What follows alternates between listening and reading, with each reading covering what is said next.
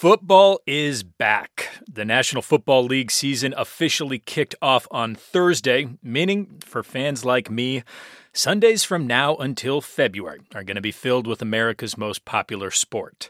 But even if you're just a casual viewer of football, or really any network television program, you've probably noticed an explosion of advertising for a related business: sports betting. You want to make every game interesting? Step one, open the BetMGM Sportsbook. $200 instantly, just for betting $5. DraftKings, listen to me. The more you play on my app, the more you earn with Caesar Rewards. Check it out. I'm going full Caesar. Let's go. The ads are pretty hard to miss. After decades of distancing itself from sports betting, the NFL is now going all in and embracing the multi-billion-dollar gaming industry. Heck, even the Super Bowl is going to be played in Las Vegas at the end of this season. And for the NFL, it really does mark a huge change, a change that's come in the wake of a 2018 decision by the nation's highest court. By a 6-3 vote, the U.S. Supreme Court threw open the door today to sports betting. It ruled Justices said a 1992 federal law that banned all but a handful of states from having sports betting violated states' rights. Now the league has officially partnered with DraftKings, FanDuel, and Caesars Entertainment, all major betting sites. As long as their state allows it, that means football fans can now bet on everything from how many yards a quarterback throws for in a given game to who catches the first touchdown. Again, as long as it's legal in your state. This was a league that was staunchly against gambling, and then literally when money got thrown in their face, they completely hit a 180 and was like, give us all the money. Karan Phillips writes for the sports site Deadspin. He says the ramifications of gambling sets up a serious dilemma for the league. Well, the NFL has suspended an Arizona Cardinal player through at least next season. Breaking news out of the NFL. The NFL has suspended 5 players for violating the league's gambling policy. In total, 10 NFL players have been suspended for gambling violations since April. Consider this. Legalized sports betting is now legal in 34 U.S. states and the District of Columbia. And the NFL didn't waste a second teaming up with some of the biggest names in the industry. Will the NFL's financial and cultural gamble backfire? Anytime a illicit activity such as sports betting is brought into the regulated environment, society struggles with it in the first early years. They try to figure, well, what can I do? What can I not do? What's against the rules? What's allowed?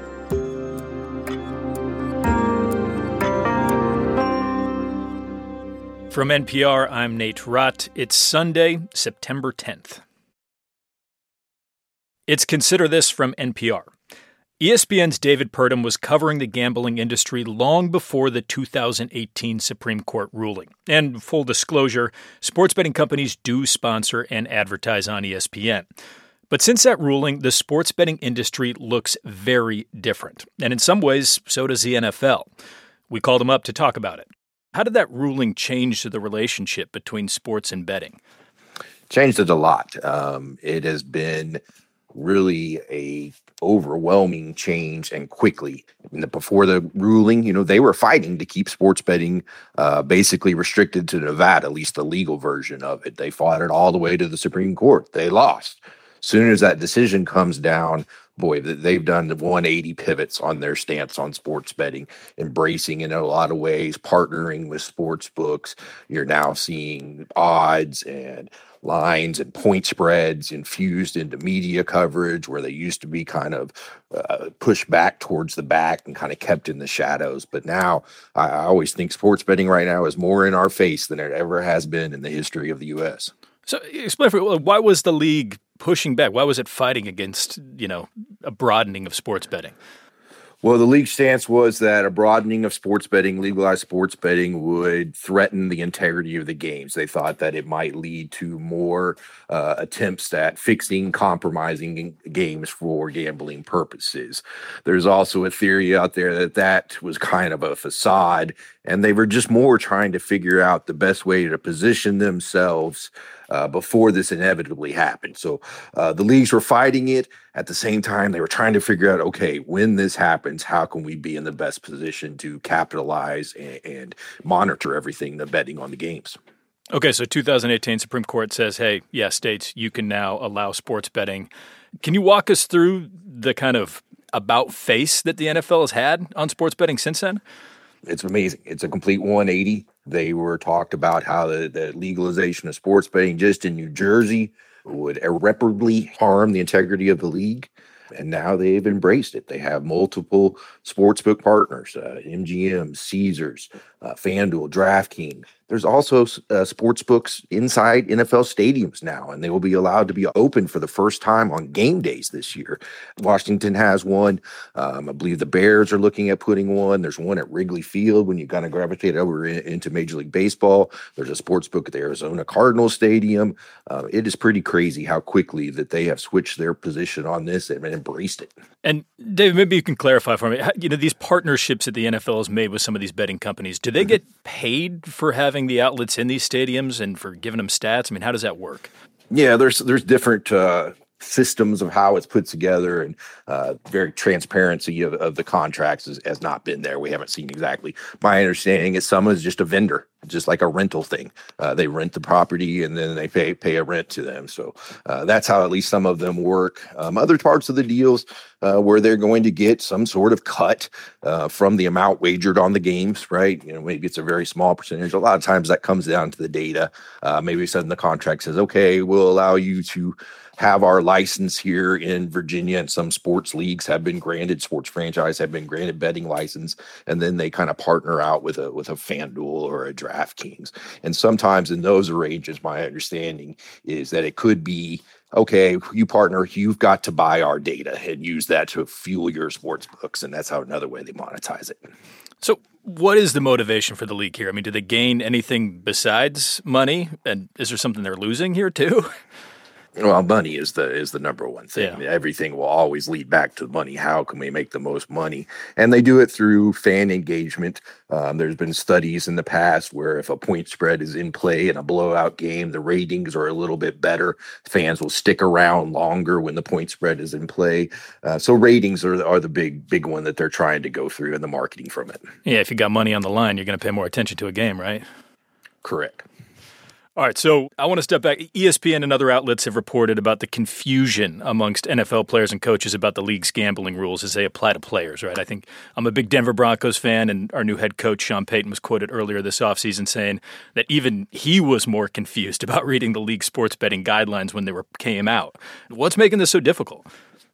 The confusion stems from where the bets can be placed. So the athletes, the players in the NFL, they have an exemption where they are allowed to bet with legal operators on anything except for the NFL. Okay, so any other like basketball, tennis, you name it. NBA, baseball, tennis, whatever, long as it's not related to the NFL. Where the confusion, a lot of these players got tied up.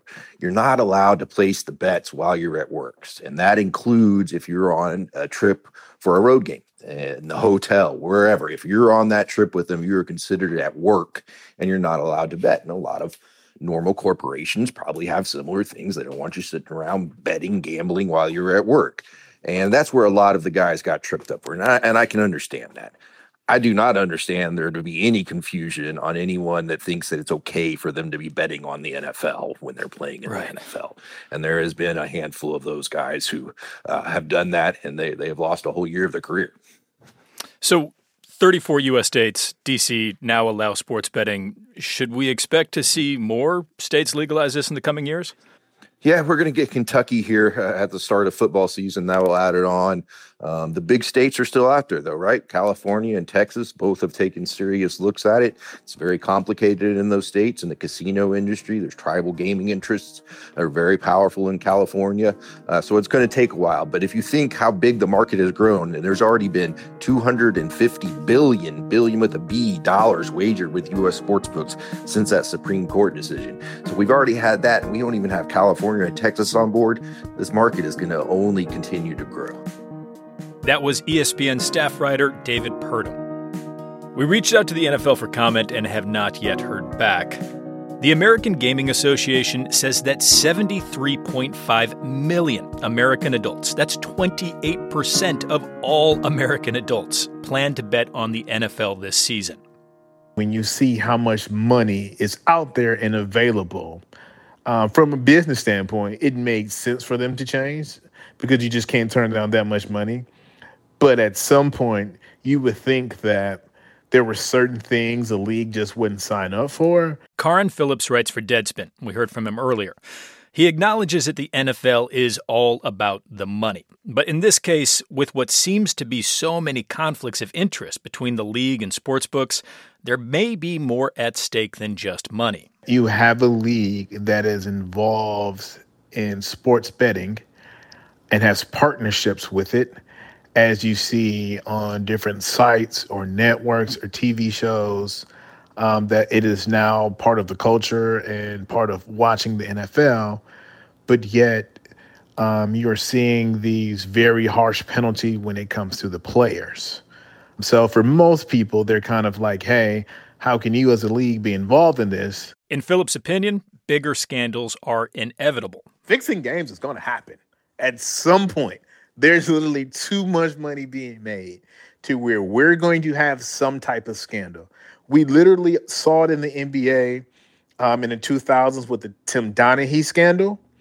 The NBA basically got rid of Tim Donaghy and said he was a lone wolf. I was born at night, but I was not born last night. If you believe that Tim Donaghy was the only one doing that as an NBA referee and there weren't any other referees who knew about it or were involved, you're absolutely crazy. And at some point, if it happened in the NBA, someone in the NFL, a player, a coach, a referee, someone in the front office is trying to figure out to do what Tim Donaghy did in the NBA, but better, and learn from Tim Donaghy's mistakes. Phillips says this explains the heavy penalties that the NFL has been imposing on NFL players caught gambling. The league has put themselves in a position of where they have to be, the old saying, judge, jury, and executioner with this, because they don't have a choice. Because if any of the things were to happen that I think will happen, it could be a death blow to that league. Now, the NFL has proven that it is Teflon and too big to fail. But if there is one thing that was ever going to bring the NFL down a peg, or it would lose some of its luster, it would be a gambling rig, a sports betting rig with players or coaches or front office members. Phillips says that while the many scandals surrounding the NFL enrage him, examples of racism, sexism, violence off the field, he will be joining the 100 million or so fans for another season of football, and he summed things up this way. This is the devil we know, but the devil ain't going nowhere, so you just got to get used to it. As a football fan, I can relate.